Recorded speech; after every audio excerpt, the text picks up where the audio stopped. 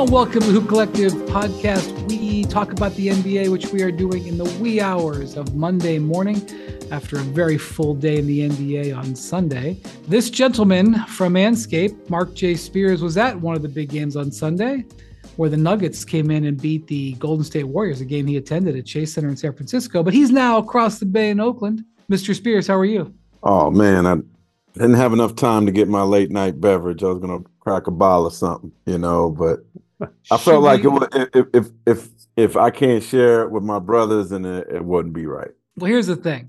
Our man here, Mr. McMahon, who we'll discuss in a second, he's not much of a wine guy. I'm not sure he could tell the difference between red and white. He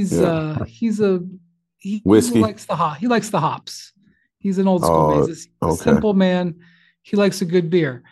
And that's where I'll start with Mr. Ban McMahon from Dallas, Texas. Howdy, partners. I would love to take a trip over to the beer fridge and crack one open, but I don't think I quite have the kind of, the kind of pull that you do, Spears, where I might be able to get away with such a thing.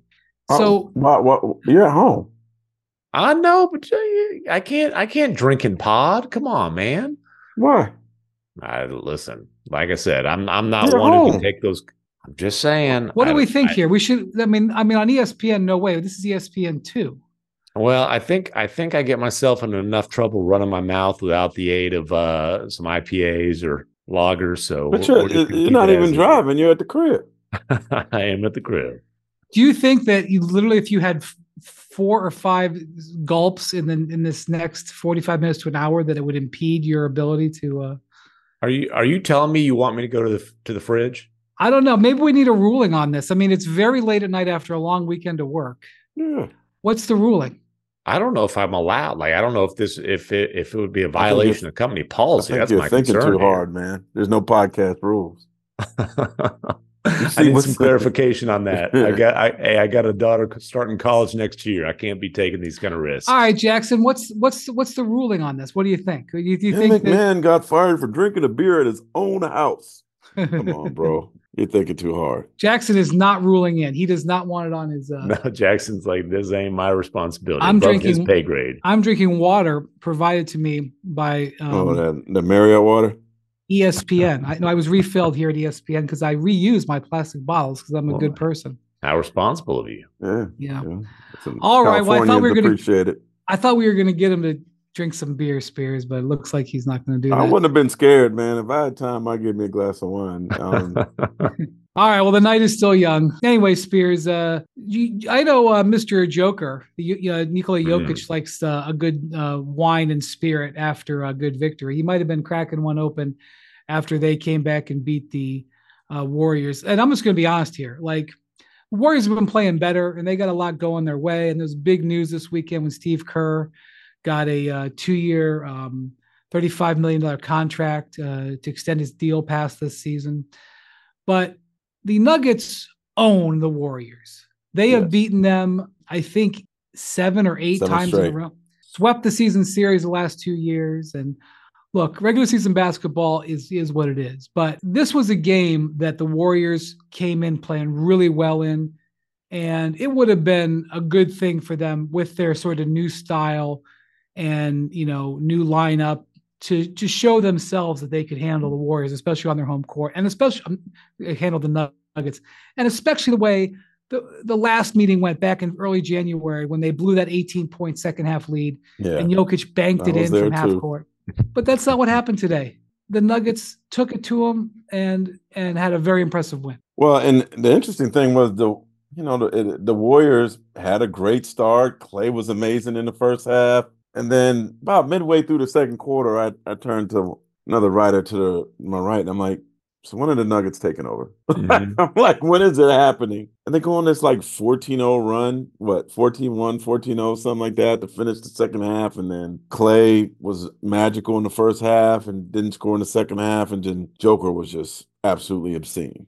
Like, I'm just looking at his stats as we're going along, and I'm like acting like a kid who just, just sitting there, one of those statistical nerds who's just like, I'm like, that's his 4th assist. That's his 4th steal. And he's on my fantasy basketball team, so I keep getting updates. Oh, I see. Oh, you're doing well. Yeah, I'm in first What did he place. go? 32, 16, 16 with 4 steals. I mean, come And a on. block. Right. Everything counts and a And block. Nah, I mean it's just sickening what he did, and they're trying to put Draymond into it and to it guard this doesn't guy, and nobody can guard him, it doesn't man. matter. Anthony But Davis 16 couldn't assists, stop him. bro. 16 assists. 16 And assists, like come on, man. 4 and steals. and he just makes it look easy. And you said you're kind of just waiting for the Nuggets to take over. Like, okay, when are Joker and the Nuggets getting rolling? And Yeah, honestly, that's kind of how the season feels too, right? They yeah, come out of the All-Star break and like they coasted into the break. They lost 3 straight. They're sitting there in 4th place in the West. And you still kind of feel like, okay, are the Nuggets going to like stop hitting the snooze button? Are they going to take this seriously? They come out of the break.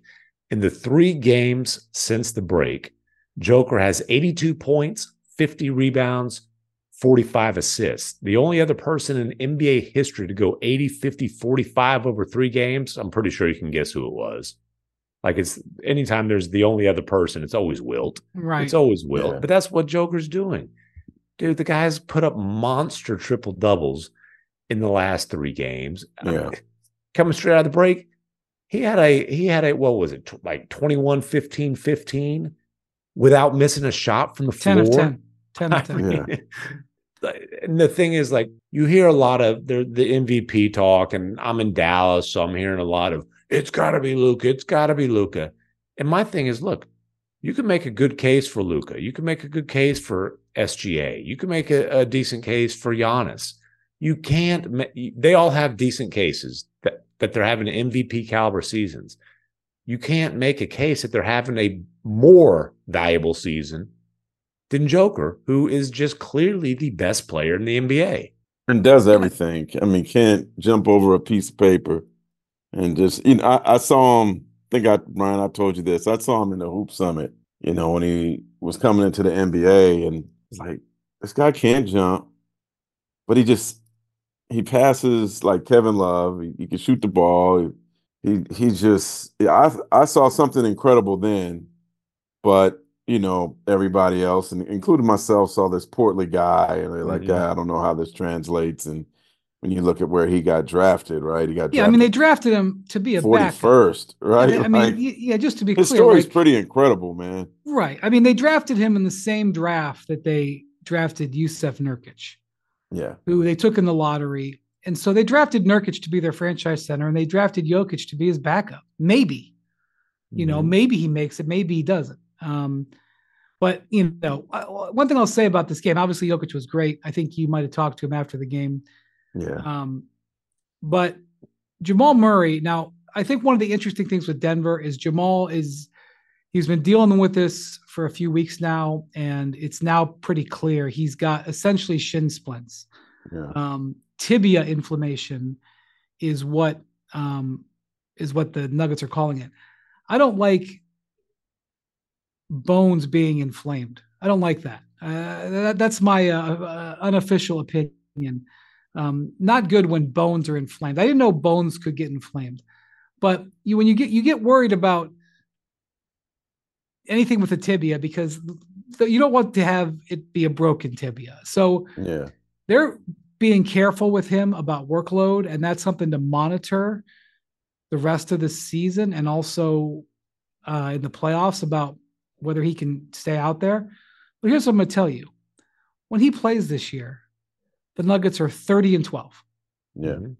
Okay. Wherever they are in the Western Conference standings, and I know that they've backslid a little bit, and they were in 4th after the break. They're 9-7 when he doesn't play. So, there's some things about the Nuggets. Their defense hasn't been as good this year, although it's very good in clutch situations. Yeah. They have, once again been sort of average on the road. Coming into the game on Sunday, they were only 2 games over 500 on the road, and that was obviously an excellent win. But they were 22-5 at home, and like 19-17 or something on the road.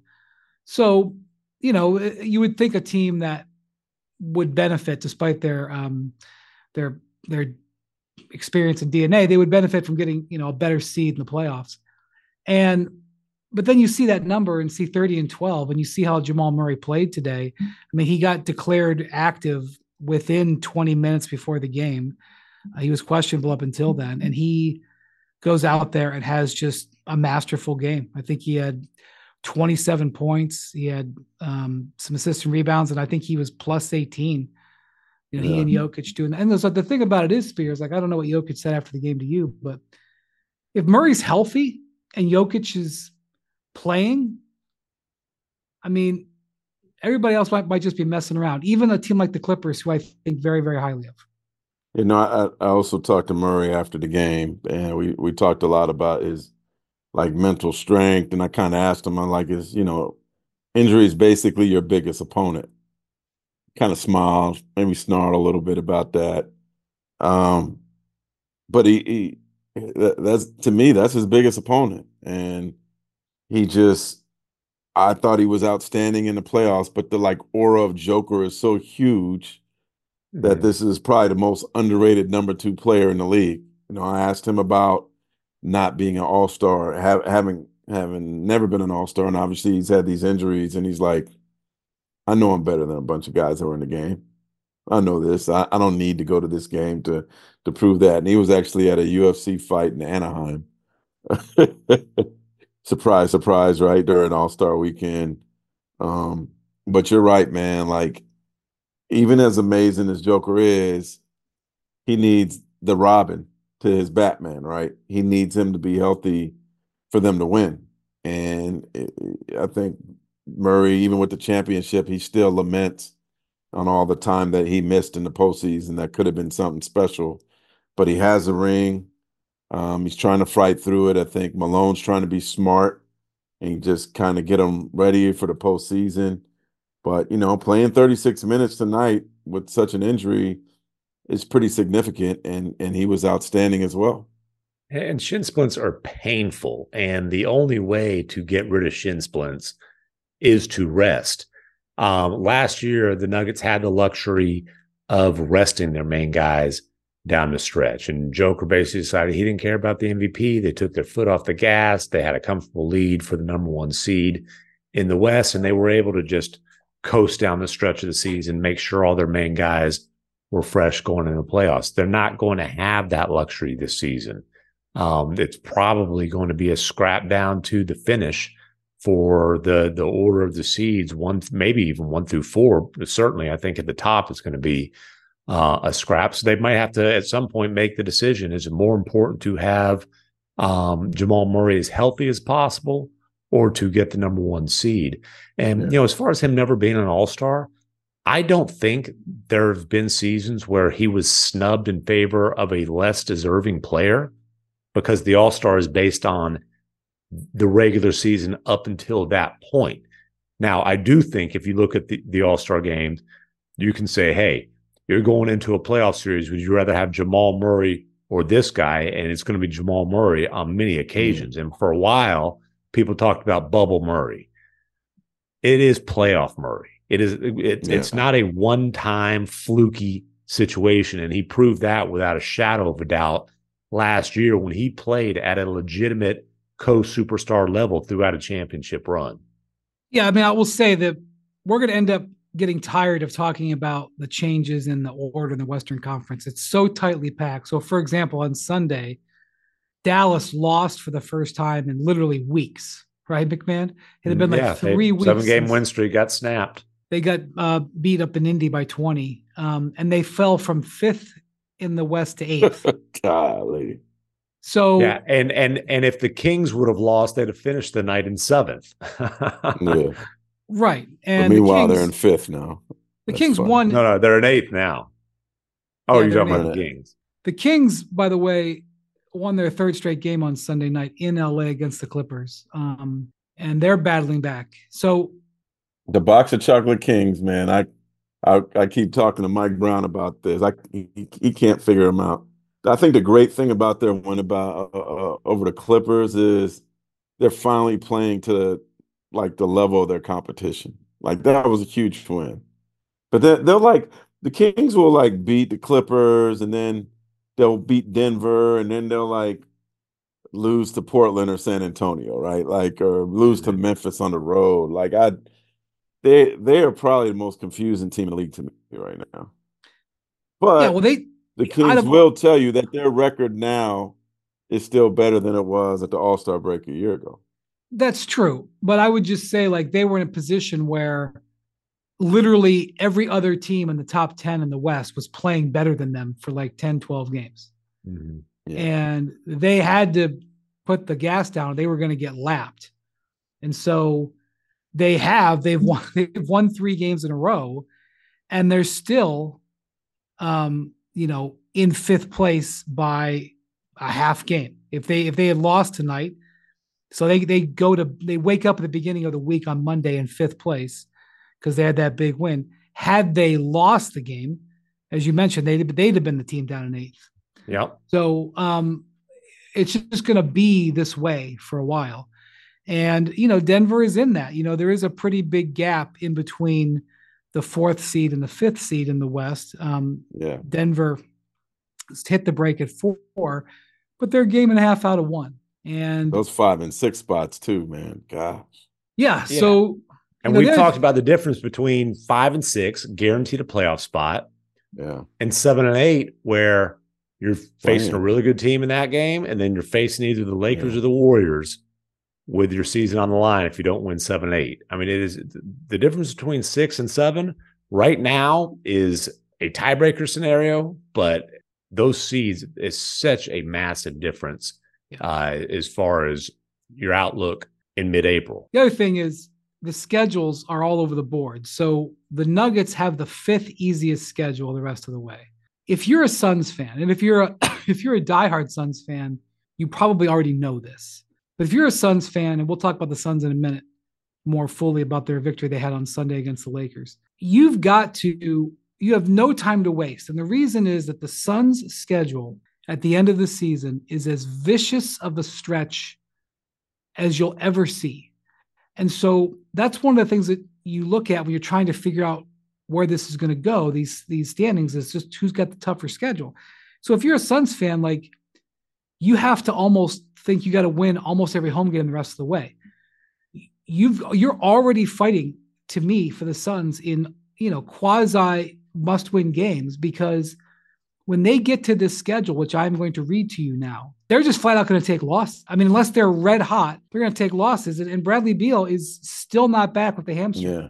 And, Bradley worked out like right after the All-Star break. He had his nose surgery, so he was going to go to like Turks and Caicos, or maybe the Dominican Republic. He was thinking about either place, but then he had his nose surgery. He worked out last Wednesday, and there was a lot of optimism that he was going to come back Thursday. Like, that was the expectation. And not only did he not play Thursday, he hasn't played since. And it's just, I know from, doing a diary with him, this has been an excruciating season for him. Very frustrating season for him. And he's, when he plays, I mean, he had a 43 game this month against Washington. He had a 30 game versus Utah. Like, he could cause damage, but they got to get used to him being on the floor. He's got to be there, and they're certainly missing him. And it's had a huge effect on their record and what the Suns are doing right now. Yeah, well, I know you've been doing a diary that you mentioned with him on Anscape. I'll be interested to see the next entry, because I think he cut his workout Sunday a little short, his pregame workout. So not sure why he cut it short, but he did. I don't know if that's good news or negative news or neutral news, but I'm going to tell you the Suns I'm going to guess it's not good. No. More Hoop Collective podcast after this. If only starting your fitness journey was as easy as starting this podcast. The truth is, all the lift big, get big, and Beachbody ready in 3 weeks pressure stops most of us from even starting. And starting is what matters most. It's everything. Wherever you're beginning and wherever you want to be, Peloton encourages you to just start. With thousands of classes to get you moving and doing what you can, even if that's just a 10-minute low-impact class, they have those too. And when you're ready, take it up a gear with a 30-minute live DJ ride. Start with Peloton and find instructors that will keep you motivated to stay on your fitness journey. Learn the basics and build from there. Remember, doing something is everything. Get started with a Peloton bike or Bike Plus rental at onepeloton.com/bike/rentals. Terms apply. For the ones who get it done, Grainger offers high-quality supplies and solutions for every industry, as well as access to product specialists who have the knowledge and experience to answer your toughest questions. Plus, their commitment to being your safety partner can help you keep your facilities safe and your people safer. Call or click Grainger.com or just stop by.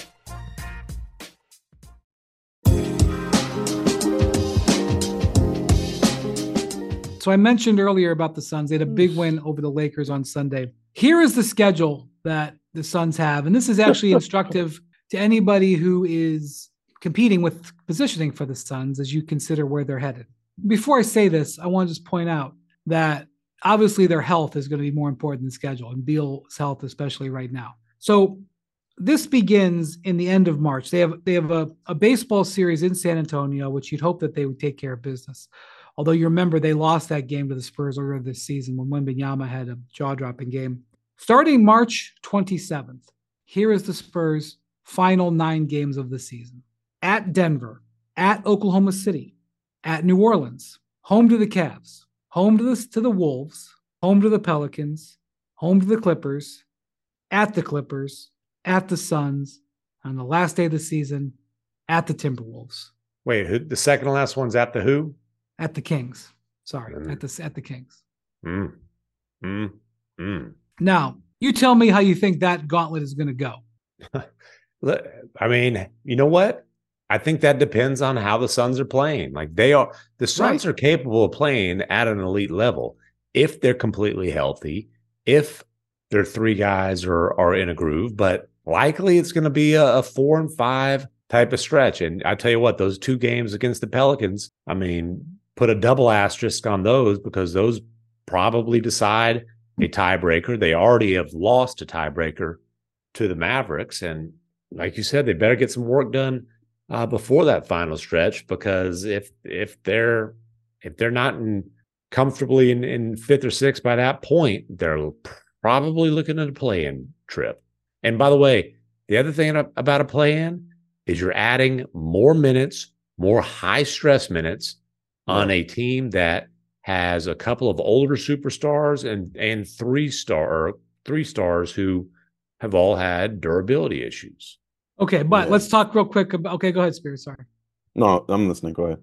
All right. So putting that aside, they did have an excellent win on Sunday, beat the Lakers. The Lakers have lost their mojo a little bit coming out of the break. The offensive machine that they were over the last 10 games or so going into the break has cooled off. And their defense hasn't been as good either. But really, that offense was powering their run. They did shoot the ball well in Phoenix, but the reason that the Suns won the game is because, in my view, is because Royce O'Neal and Grayson Allen combined to go like 12 of 20 on 3. And when you have those sort of swing players deliver at that level, it's going to be really good. And I think the thing is, you're counting on those guys to carry a heavy load without one of your star players. But that's why they won the game. But that wasn't what was amazing. What was amazing was Kevin Durant having a post-game walk-off interview with Katie George from ESPN. So Kevin Durant, he didn't have the greatest game. He was like 7 of 20 from the field, 22 points. And he goes over to do the interview. And in the interview, he basically trolls Charles Barkley and Stephen A. Smith and Kendrick Perkins and anybody who questioned his leadership. And I'm kind of loath to bring that story up because it's like a week old. Barkley did it during the All-Star game on the alternate broadcast for TNT. He was talking about, Durant being a follower, not a leader, et cetera, et cetera. But Durant said in a minute and 20-second interview, said leaders or leadership or lead 7 times. And what happened in that fourth quarter when you guys were able to hold off the charge? Leadership helped the ball go in the rim. We had great leaders. We're really leading. He had a talking point. The look on his face, you know what it reminded me of, guys? It reminded me of the look on his face. Do you remember a couple years ago when he was captain of the All-Star team? Oh, yes. When he was picking the teams, and James Harden had just forced his way out. He had just forced his way out to Philadelphia. He had already actually been traded, right? Mm-hmm. So, And I'm not sure the private jet had even landed by this point. I think they might be right. Where Daryl Morey met him on the tarmac with a shirt, right? That like had him like in a Christ basketball pose Jesus or something. Yeah, yes. Right. All right. That's another story for another day. But you remember Durant like refused to pick Harden, and like he was again trolling him, like going, "Yeah, we really need size in this game. I'm gonna pick Rudy Gobert," and he kept picking like big men. He had like 4 centers, and LeBron was the other guy picking, and LeBron knew what he was doing, and he kept not picking Harden too to try to force it into Durant. He might have been auditioning to be the Pistons general manager. You don't know.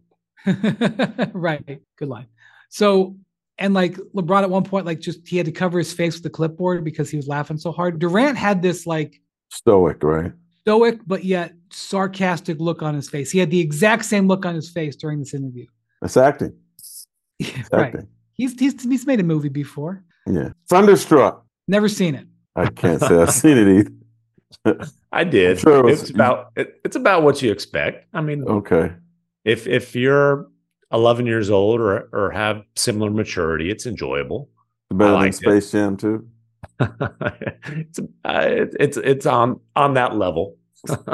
Space Jam 2 was called A New Legacy. It wasn't called Space Jam 2. Anyway, my bad.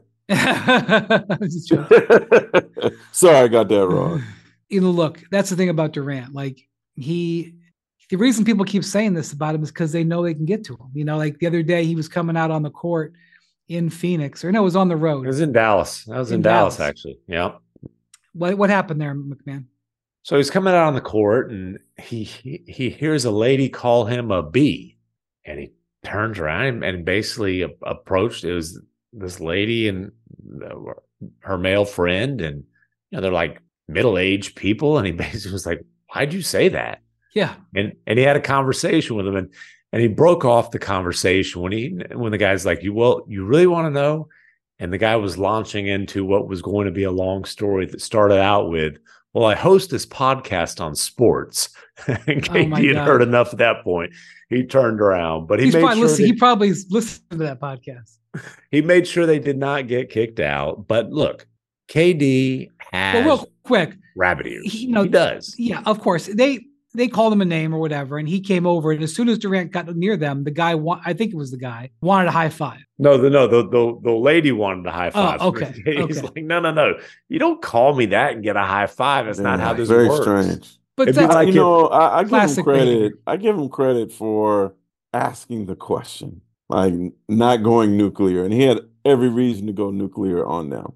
Well, listen, and that's the thing about KD. If you want to criticize him, just be prepared. He'll challenge you on it, whether you're some anonymous Yahoo on Twitter or the biggest name in NBA basketball media. Like, he's going to push back. He's going to challenge you on that. And if you want to explain your position, he's going to push you to have a legitimate explanation. And like the leadership thing. Leadership is a very easy thing to rip because it's an impossible thing to prove, unless it's a situation where you are the lone star on a championship team, which obviously Kevin Durant has never been, right? But I don't know, man. Like, unless you're in that – look, I just had a piddly college career, right? But you're right, Tim. Like, unless you're in that locker room, like, how do you know? Right, and that's what KD's. Are there saying. Players on the team? Is like book calling Charles Barkley, like, man, this dude ain't no leader. You know what I mean? Like, how do you? And this is respectful to my colleagues, but how do you quantify leadership if you're not in the room? Well, would he have been a better leader if his foot was a half inch further back in that game 7 buzzer beater? I will say, if you're looking, and if anybody has listened to me ever, I feel like I am as staunch of a Kevin Durant defender as there is, because I don't think he owes anybody any apology for the titles with the Golden State. I feel like they don't. Maybe they win one, but they don't win both of those without him. And when he left, granted they were dealing with Clay's injury, but when he left, like, they went into a 2-year tailspin. So I just don't stand for anybody taking anything away from that championship. But there is something to be said for him going to Brooklyn with Kyrie Irving. That wasn't which Rich Kleiman called him out about, oddly. Right. It wasn't a leadership move. Well, Rich Kleiman wanted to go to the Knicks. Yeah. Well, it was a move that blew up in his face, and it's a move that, like, he's recovered from. Let's not act like the Knicks was the amazing choice at the time. No.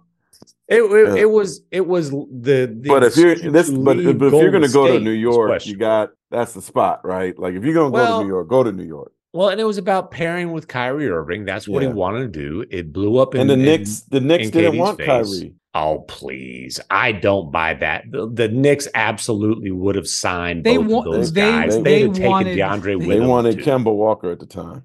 Okay. Oh, man. They wanted Durant.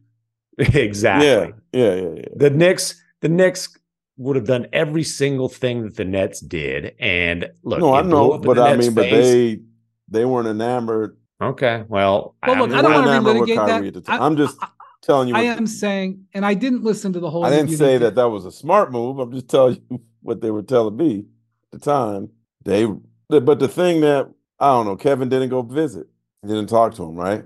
Yeah, but regardless of whether or not he chose over the Knicks or whatever, the idea that he would go with Kyrie, sort of like where Kyrie selected. If you're looking to criticize him for leadership, that's where you'd start. And his case defending that is tough, however you want to define it. So I feel like I can defend him, whatever you want to say about his Golden State tenure. It's a little bit harder to defend him on the leadership thing after he kind of followed there, at the risk of putting myself in the same spot as Barkley. That said, that situation could have worked out. I guess I'm looking at leadership a different way. Right. Are we talking about leading a team or decisions? That's why it's a difficult thing. Yeah. But that's a tough thing. As somebody who's a staunch Durant defender, that's a tough one. I have a difficulty on that one. There's not much I can say about that. Well, and the other thing, like KD is always going to have somewhat of a PR, stain, I guess you could say, not because he left Oklahoma City, but because he left Oklahoma City to join a team that had won a championship, that was coming off a 73 win season. There's always going to be a perception that he's kind of a bandwagon hopper, and that that Warriors move was brilliant. Well, it was, and people who like thought that he ran from OKC. Listen, man, if you're a superstar that gives a franchise 9 years, 9 years is an eternity. Here's the thing, man. I hate relitigating all this. I hate it. Who's to say that the Warriors even beat the Thunder the next year? They barely beat them that year. It took Game 6 Clay. All right. Well, if KD was a better leader in Game 6 and 7, they wouldn't have. That's what I'm just kidding, but that's whatever. Argument. I'm just saying though that, like, first off, God, I hate this. The 2017 Cavs were freaking awesome. Yeah, they lost 4-1. They lost 4-1 because Durant was the MVP of the finals, and they added an MVP to a team that already had a multiple-time MVP. They were damn good too, man. Like, I agree. And of course they were good. They won 73 games. Golly, they're scary. But how can you even guarantee they would have beaten the Thunder if Durant had stayed put? The Thunder would have added to that roster. And you know what? At a certain point, we're sitting here arguing about how good of a leader a guy who is currently the 9th leading scorer of all time and a 2-time Finals MVP. When his career ends, Kevin Durant's going to be a top 5 scorer. And say what you want about how he got on the team or whatever. He's a 2-time Finals MVP who's going to score 30,000 some odd points in his NBA career. I don't know, man. We can talk about leadership all we want. Yeah. Give me that guy. I know. Give me that guy. Hey, man, I told Kevin his biggest problem is he makes scoring look too easy, and it doesn't get respected. There's no way. The only person that can stop him from scoring is him. And he scores in a beautiful way. It's just effortless. He can close his eyes and score, and he's doing this at 6'11" or whatever, not 10, whatever he is.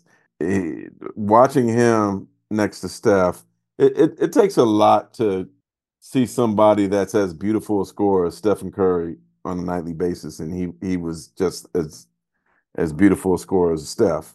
And I just think that his ability to just dominate offensively doesn't get enough respect because he just makes it too damn easy. Well, be that all as it may, and leadership stuff aside, the Suns are 50 plus games into this now, and the Royce O'Neal trade is already bearing fruit. Some of their roster changes that they've had are helping them. Looking at what they've got ahead of them and what they're able to do, and I've been a believer in this team since the Beal trade, even though I didn't exactly love that was the decision. I thought maybe they could have done maybe something else with those assets, but I understand why they went for Beal. I get what their concept was. It doesn't appear to me that this is a team that can really do a huge run the way they're constructed. They're heavily reliant on all three guys being healthy, and they just haven't been. They're heavily reliant on guys who have very little time playing together or on minimum contracts. Bol played a very good game on Sunday as well. How can you possibly count on Bol? An even better game in Houston when they lost the other night. But yeah, it's 3 stars, one of whom has rarely been healthy this year, Grayson Allen, and then a bunch of pieces where you're hoping, can we get something here? Can we get something there? And then come playoff time, you're going to want to shorten that lineup, but you can't. They need here's the Suns' chance to make a deep run. Devin Booker and Kevin Durant can put on their capes 4 times in a series, a few different series in a row. It boils down to that, because honestly, I hate to say it, at this point, they just cannot count on Bradley Beal. Okay, so they might have to do that with that schedule I just said. They might have to do that in the 9-10 game. Yeah. And then in, whoever they play. I mean, seriously, they're 24 hours ago, they were in the play-in. As we speak, they're in the play-in. Oh, right. They're in the play-in. So, no, I'm sorry. You're right. They moved out of that. They moved up out of it. But unless they build up a lead or, achieve an incredible streak, they're going to take some losses towards the end there. I don't see how they're going to keep up. So you are making a case, and I agree, Booker and Durant could get super hot. Beal could come back and they could get hot, but they might have to win 2 play-in games with LeBron and Steph hanging out there, possibly in the play-in. Maybe not, but possibly. And then go in to a situation where they're without home court advantage, where they're relying on guys. They're certainly going to have to start the playoffs on the road regardless. That's not again, a question. It's tough because they've got, and that's what, if Bradley Beal's not healthy, they just don't have any chance, because it took absolute brilliance from Booker and KD for them to win 2 games in that series against the Nuggets. And it's not possible for those guys to play 44 minutes at the highest level over and over and over and over again in the intensity of a playoff series against that kind of competition. Has it gotten to the point now with Bradley where you just basically look, man, we're going to give you 3 weeks. Just get healthy for the stretch. You want to, because it just seems like it's one thing after another, the ankle, the hamstring, the nose. Well, he keeps re-aggravating issues that he can't. The back, I think he had 3 different bouts with the back. So that's what I'm saying. Should you just basically shut him down to mid-March? Maybe be overly cautious on him in the hopes that he could play going forward, instead of trying to push him out there now and then boom, boom, boom. Which maybe, but this is the problem with where they're at, and there's not a lot of room for error. Right. Not a lot of room for error, and not a lot of time to develop chemistry. Yeah. The season is so long. There's so much grace period that you have that you can recover. So I'm definitely not totally ruling it out, but I was more optimistic about this team at the start, because I just thought that they would just be incredibly impossible to deal with on offense. And they've had moments, but it's been scattershot.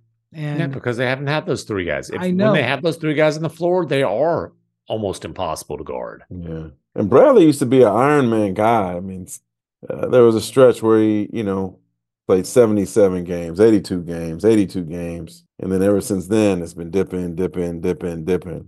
50 last season, 40 year before. And he ain't an old guy. I mean, he's 30 years old, right? So let's No, not. of course, yeah.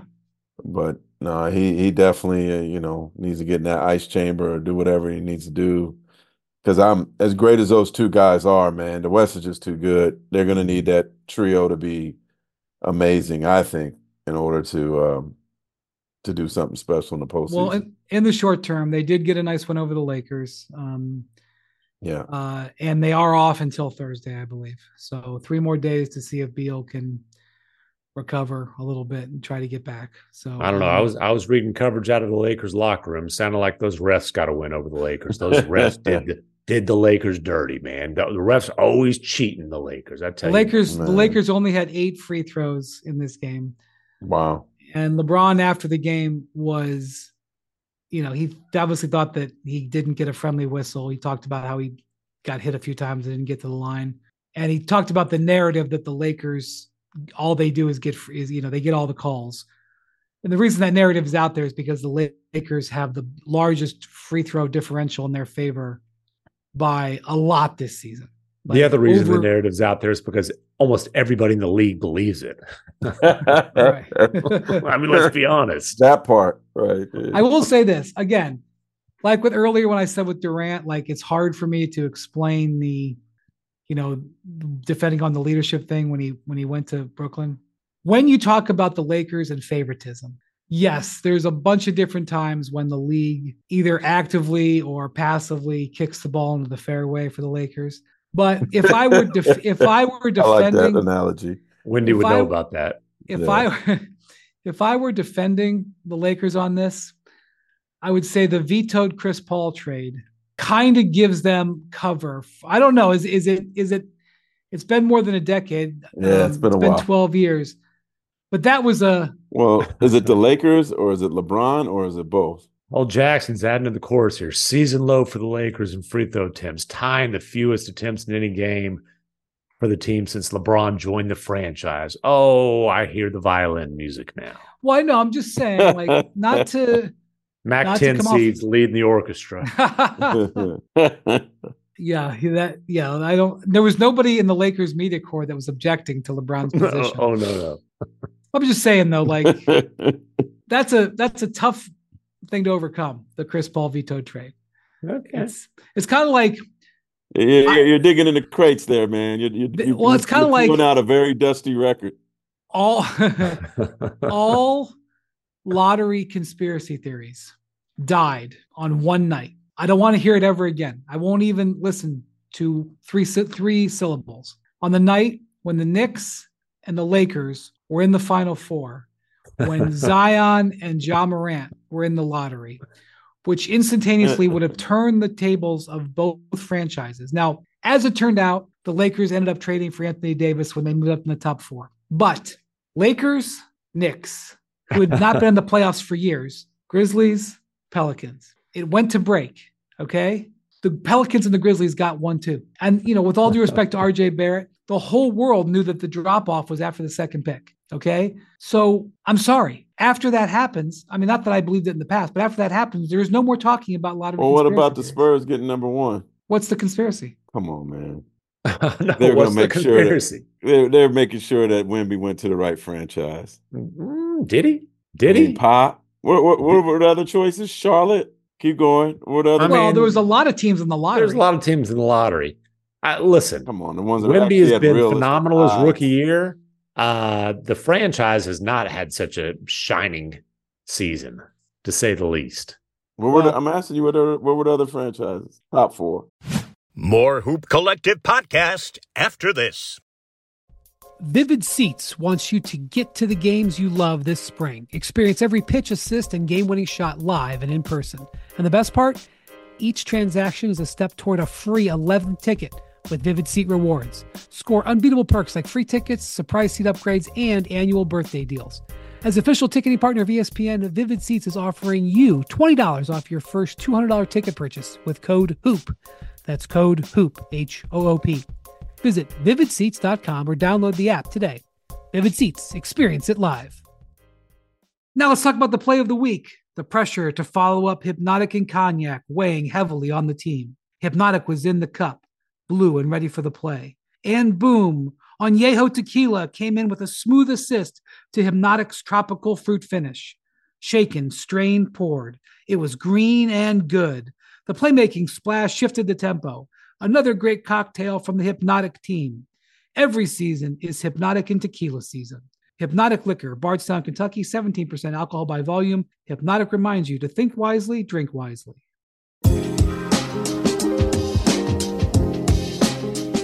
All right, you guys, during the break, you looked up the lottery odds last season. Go ahead and give them to me, McMahon. I'll just give you the teams that finished top 5. The Pistons stumbled from 1 to 5. And obviously, the Spurs won it, Hornets 2, Blazers 3, Rockets 4. You can, listen, Spears, you could argue that the perception was that the Spurs were the best destination for argue. There's certainly there. Wendy, you were what there. Number, what was the challenger? Okay, I said argue. Wendy, you were there for your 60 seconds of French glory on the on lottery. I think it was like 73, sir. Okay, well. Listen, you know that Wemby, I mean, you witnessed in person his excitement at him landing in San Antonio. Never looked nervous, did he, Brian? Did he look nervous?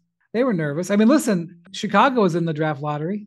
The Thunder were, I mean. But okay, here's the thing. The Mavericks were. First off, I already said all conspiracy theories died on that night. So True. I won't entertain this. But the NBA is not rigging one of the 3 smallest markets to get one of the biggest name players. I'm sorry. I mean, David Stern once said, They made sure that Victor went to the safest place. You're crazy. Well, man. all I'm going to say is man. this. Come on, Spears. I walked into that room in Chicago and I'm like, he's going to San Antonio. I don't know why we're wasting our time. Okay, that's fine and dandy. But if the idea was to put Wemby in a situation where it was going to be just smooth sailing, it's been a miserable failure. Wemby has been awesome, and the Spurs have been awful. I understand that. I tell you what. But there's a foundation there. There's a coach there. Listen, man, there's a coach with the Dallas Cowboys for a long time. Put him in Charlotte. Listen. There was frozen ping pong balls in that room, man. Oh, come on, man. I reject all of it. I don't think Pop has covered himself in glory this year. That's all I'm going to say about that. All right. I don't think Pop's had a very good year. To that point, Victor, he's been flirting with this for a while. He finally had, I think it was on Friday, he had the 5x5 game. Points, rebounds, assists, blocks, and steals. Was it blocks and steals for him? Yeah. Yep. Against the Lakers. I was at the sack game the day before. Yeah. So he had back-to-back. What was it? He had back-to-back 5-block, 5 steals game. And he was the first to do that part of it since Michael Jordan way back when, and that kind of piqued his curiosity. Yeah, so after the game, he was getting asked about the first player to do that in back-to-back games since 1987 with Jordan. And Victor said instantaneously, did Jordan win those games? And because the Spurs had lost the games that he did it in. And he heard, yeah, Jordan did win those games. And Victor said, well, maybe someday I can do this in wins. And that's the thing. Like, the Spurs are not really improving. He's improving. Yep. He's getting better by the month. Is he a defensive player of the year candidate? Dude, I had somebody with another front office tell me they think he can be the best. Oh, you're talking about now? No, the Spurs, you can't be a defense player of the year candidate on a team that's that bad. But I did have somebody in the front office tell me. Those steal numbers are pretty crazy, though. I know, but you can't be on a team that's that bad. He's a defense. He's an all defensive team. I had somebody with another front office tell me they think he's going to be the best defensive player of all time, and fight that. Very confidently declare that. And that's in addition to the fact that this guy's got unlimited potential offensively. But I don't know. So look, Wendy, you know Victor a little bit. I don't have any kind of personal relationship with the guy. So this is just, but that quote kind of made my eyebrows shoot up, because what I do know about him is he's extremely intelligent and he's very intentional. And I kind of read that quote as him saying, we need to be winning some. And I read it as kind of a nudge to the franchise of, hey, we need to be moving forward in the wins and losses department sooner than later, because this has not been any fun for Victor, despite the fact that he's doing some historical things as a rookie, being part of the worst team in the Western Conference. They need to fast track this thing. They've got cap space this summer. They've got extra picks. They don't have infinite time to build around this guy. They need to make sure that this thing's moving 19. Forward. It's 20. It's been 20 for 7 weeks. I don't care who you are. When you draft a prodigy, just like the Mavericks Luka, you are on the clock as soon as the pick is submitted, right? And obviously, he's going to get into a second contract, but you have to build a contender around that kind of prodigy. Yeah. And you have to take significant steps. And when do you often go back and compare to LeBron, just because, look, I mean, when you talk about this kind of talent, they're not the same player, obviously, but this kind of talent, they only come along once every 20 years or so. LeBron's Cavaliers got off to a terrible start, but they were a 37-win team his rookie year. And then, they're a playoff team very soon thereafter. His fourth year, they made the finals. Yeah. I'm just saying now you can argue that they maybe shouldn't, they didn't do the best build. Yeah. And I mean, if you told Victor his fourth year, he made the finals, he'd be thrilled right now. But if it was a team that then had totally exhausted itself by his sixth year or seventh year, I don't know if he would feel that way. And I think that's what the Spurs are trying to do. The Spurs are trying to build something, especially under the current rules, that can last for 10 to 15 years like they did before. But one of the things that intrigued me about Victor when I first learned about him, and I went back and read all kinds of interviews that he gave in French, and the French media. You could read French? Well, I translated them. Okay. He got his Google. Yeah, I translated them. Although okay, you left that part out. I was going to be impressed. That Ohio education. Yeah, man. no, I don't. Public education, Ohio. Well, he went to private school. No, St. Vincent, St. Mary's. Yeah. St. Vincent, St. Mary. Yeah. French 1 and 2 class paid dividends. No, I translated them, and the French media tells me he's a little bit more forthcoming in English than he is in French. Having said that, as I read a bunch of interviews that he gave as a teenager in French, I learned a lot about him, and the more I learned about him, the more fascinated I was. And I think what helped me more than anything is when Jonathan Givony and I went to Paris last year and spent a week. We didn't just spend a week with Victor. We spent a week with all of his coaches. I'm talking about his coach when he was 8 years old, and his coach when he was 11 years old, and his coach when he was 14 years old. And listening to them talk about how his personality was. And I am incredibly interested in his personality, and he is wired to be extremely, he's not competitive. You hear people are competitive. You hear that about a lot of pro athletes. Oh, he was so competitive. If he lost a paper, rock, scissors competition in kindergarten, that he would brawl with the kids. That's not what Victor was. Victor understood when he was 12 or 13 years old that he had a chance to be an NBA player. And I'm not saying he had it all figured out, but he operated basically on a daily basis throughout his entire teen years to build towards becoming the number one pick in the draft. He had that vision and he executed all the way through it and made a whole bunch of decisions that followed that path. So what you should know about Victor, what the Spurs should know about Victor, is that he enters the NBA with the intention to continue that path. He understands they're not going to be in the playoffs necessarily his first year or in the conference finals his second year, but Victor wants to see the team. And the same thing happened when he was, he switched teams twice. When he was, he changed teams when he was 17 to 18. He changed teams when he was 18 to 19 because he didn't believe that the team that he was on was going to help him get to where he wanted to go. And it wasn't that he went to teams that had the best players. Well, the move from Tony Parker's team in Lyon to Paris was more about playing time, right? It was about because the team in Paris was not good, really. Until they beforehand.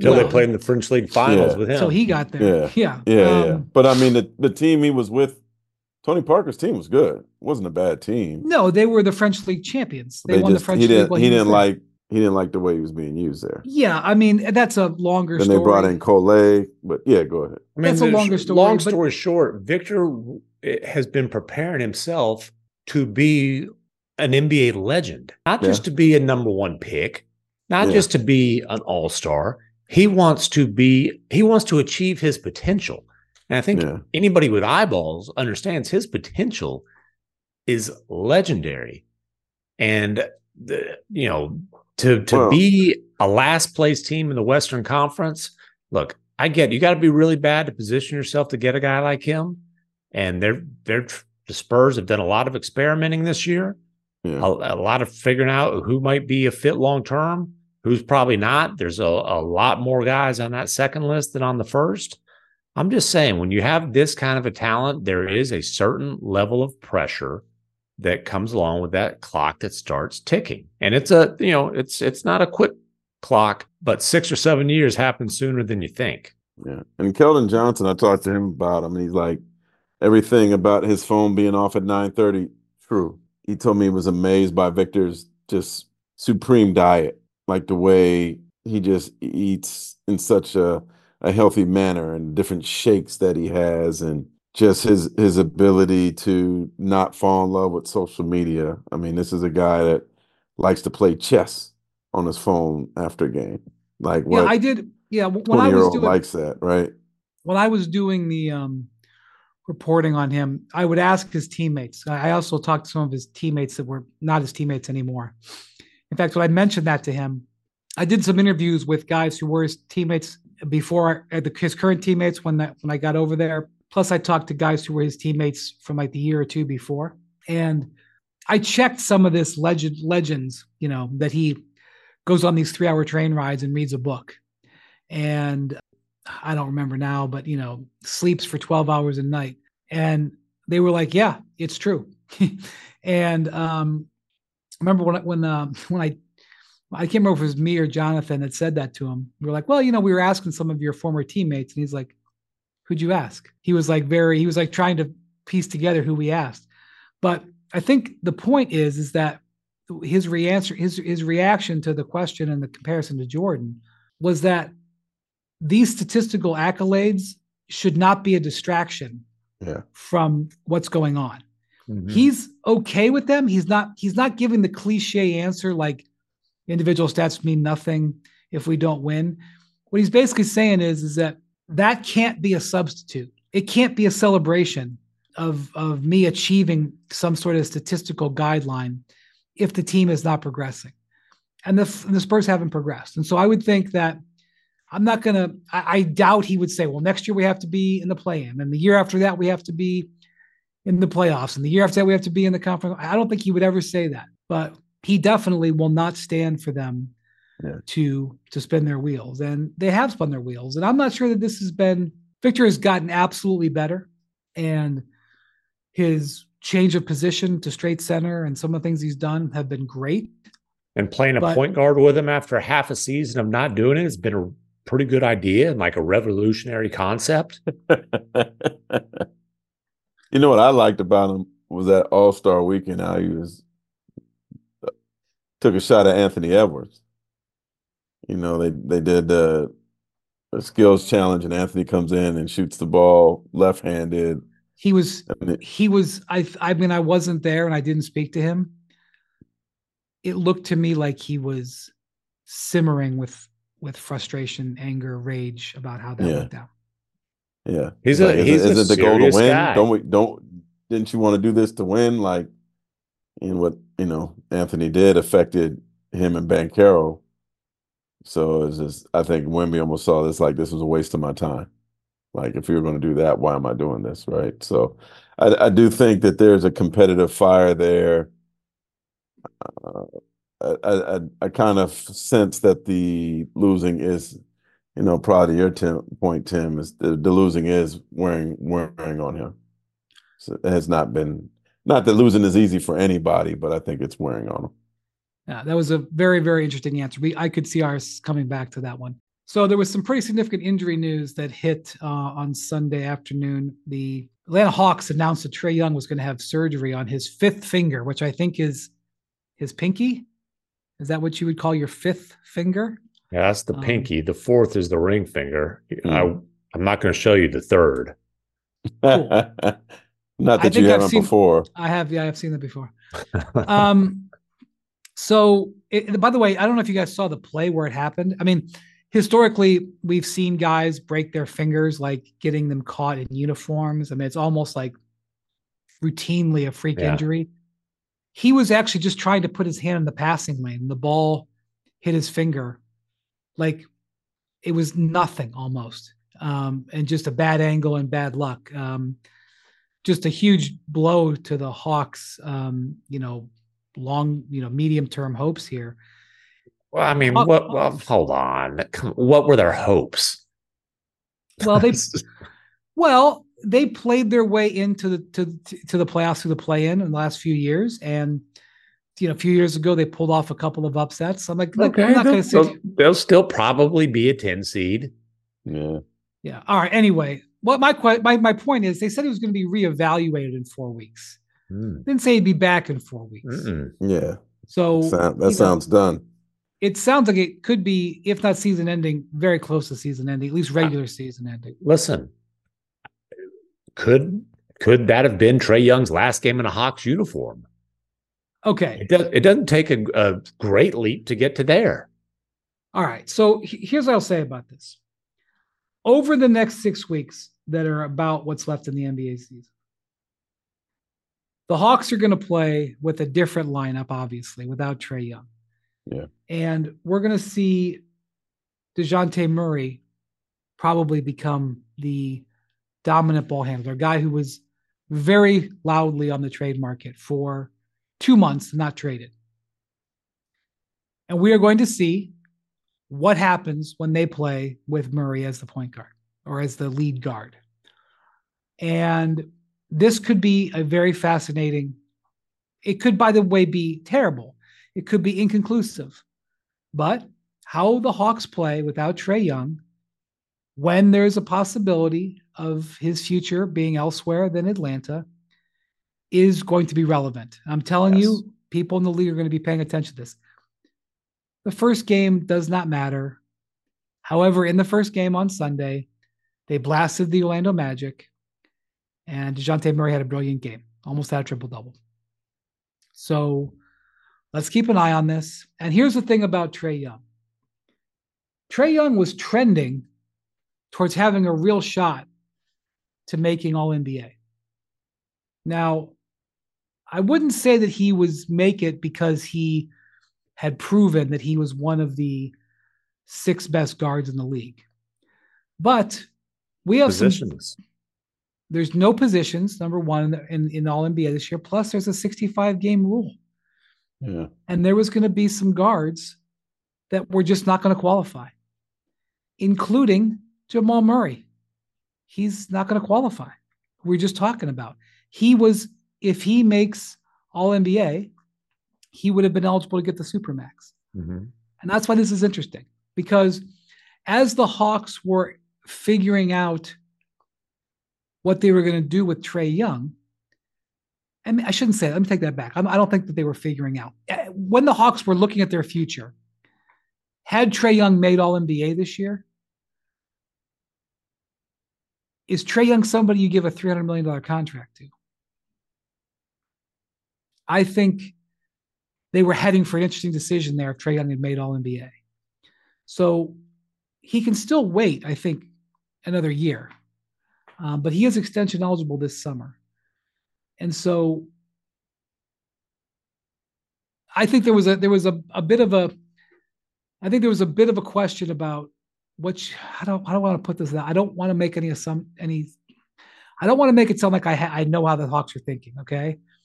But you don't have to be a genius to realize that if you're looking at extending Trae Young to the tune of 200 some odd million, or if he had made the Supermax 300 some odd million, that you really needed to make some big decisions about your roster, including whether DeJounte Murray stays or goes and whether signings that you make. And so you could probably talk to 7 or 8 different people within the Hawks organization and get 7 or 8 different answers about the way they thought it would go.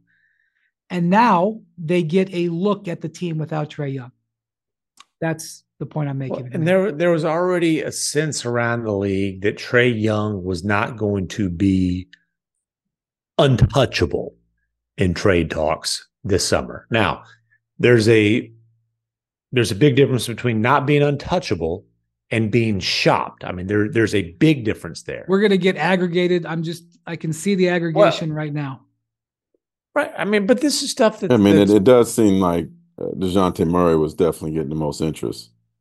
This is stuff that's been reported as well by other people. I mean, but the Hawks have major roster decisions to make. This is a team that made a big time, all in, win now trade for DeJounte Murray and is farting around in the 10th seed right now. Like, it doesn't take, after being in the play-in the last 2 years, it doesn't take a genius to figure out that things are going to be, the Hawks are going to look to shake things up significantly. But why didn't they do it at the break? Like, they clearly didn't like the offers that were on the table for DeJounte Murray. Yeah, they couldn't find a deal they liked. And he was like number one guy on the list. I kept hearing is gone. But you look at a team, just for example, you look at a team, who are they talking? Who's everybody looking at? The Lakers. The Lakers had 1 pick to trade. Well, what happens this summer?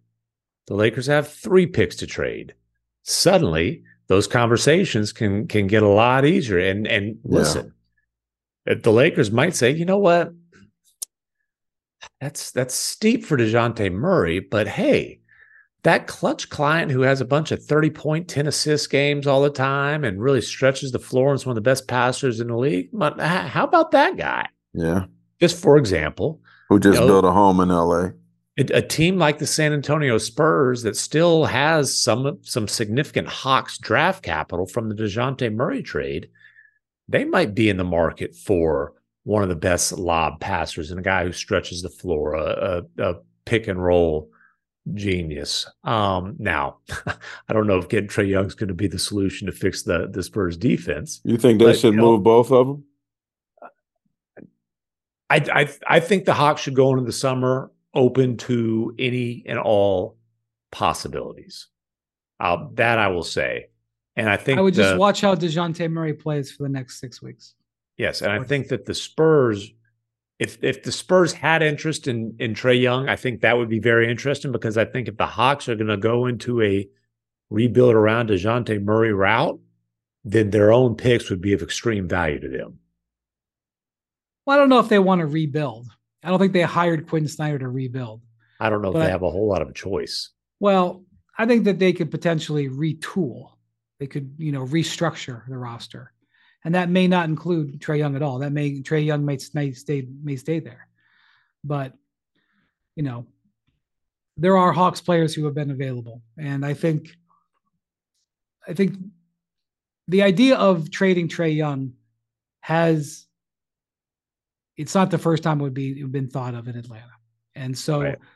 I think their standard would be very, very high. I don't think he's on the market. Call and make your best offer.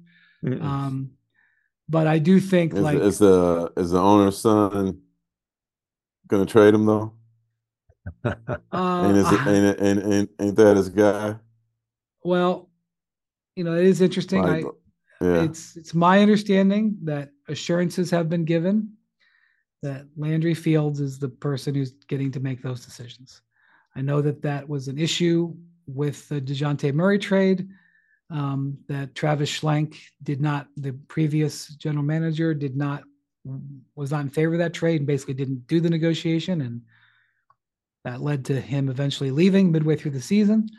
But I have been told and assured that is no longer the case, that Landry is in complete and total control. Obviously, Tony Ressler, the owner, gets to sign off on all that stuff, but those words could be proven not correct down the line, but That is not the way it's been described to me. That if anything, Landry is more solidified, even though this has been a bit of a disappointing season, that Landry is more solidified than he was at the start. So, and Landry is a very smart guy. He's young still. There's people his age still playing in the NBA. Some of them are going to make the All-NBA team. He, the thing about it is Landry came from the Spurs organization. Since he arrived, they've already made one massive trade with the Spurs, which was for DeJounte Murray. And so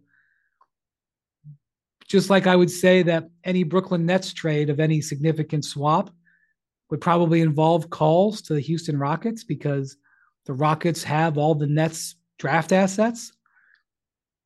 I would say any time there's a potential significant trade for the Hawks that you'd consider the Spurs as a possible trading partner because they have all the stuff.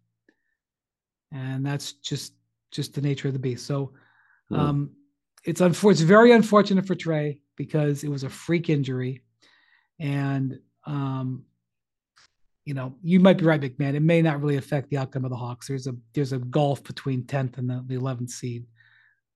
But certainly is potentially a very perspective-changing development. Is that politically correct enough to say? For sure. And there's a gulf between them and the 11th seed, who right now is the Brooklyn Nets. That, you want to talk about a franchise that's in rough shape. Then we've done that. We've talked about the Nets. So look, maybe Trey comes Ben back. Simmons is out with more issues as well. Maybe Trey comes back. Maybe he leads them to a couple of play-in wins and they pull off the biggest upset of all time in the first round. But likely it has been and will continue to be a disappointing season for the Hawks. And they're going to have some major decisions to be made. Should they be listening to inquiries on Trae Young? I think they will find significant interest and just going to be an interesting summer. Yeah. And I'm looking at the Hawks where they are in the standings and thinking Brooklyn could fix some things to get up there. The Spears don't do that. I think the Hawks are going to help them, because I think the Hawks are going to drop down as well. Brandon Miller, unless they get to play the Hawks 15 times the rest of the season, the Nets aren't going to be in the play-in. Now, I talked to Brandon Miller the other day. He said he hasn't given up on the playoffs yet. He's still working on it. They're 10 out. Does he have a fantasy team? What is he talking about? Hey. I mean, seriously, who's he got on his fantasy team? Man, rookie enthusiasm. But they split their last 10. Did you hear that statement, McMahon? He hasn't given up on the playoffs yet. They're 10 out of the last 10th spot. Right. Listen, I know he was only at Alabama for 1 year. I don't think he took any math classes while he was there. If he thinks the play-in or the playoffs are a possibility. I respect the fight. And by the way, the Hornets are winning. They won again on Sunday in Portland. So. Hey, man, where? When's in Portland? I know. When Ball coming back? Isn't he coming back soon? Oh, here we go. They're 10 out. Listen, all Grant Williams does is Charlotte's win, baby. Oh man, leave him alone. I'm just stating a fact. Yeah. Well, I will say this: like the Hornets racking up wins, it hasn't happened in a long time. So, say what you want, but that is an interesting development. Also, by the way, that reminds me. That reminds me of a funny Pittsburgh thing today. Somebody after the Mavs win the other day, I think it was after they beat the Suns, somebody asked PJ Washington, was this like a playoff atmosphere? And PJ's answer was something along the lines of, I wouldn't know. I've never been in the playoffs. I appreciate the honesty from him. Yeah.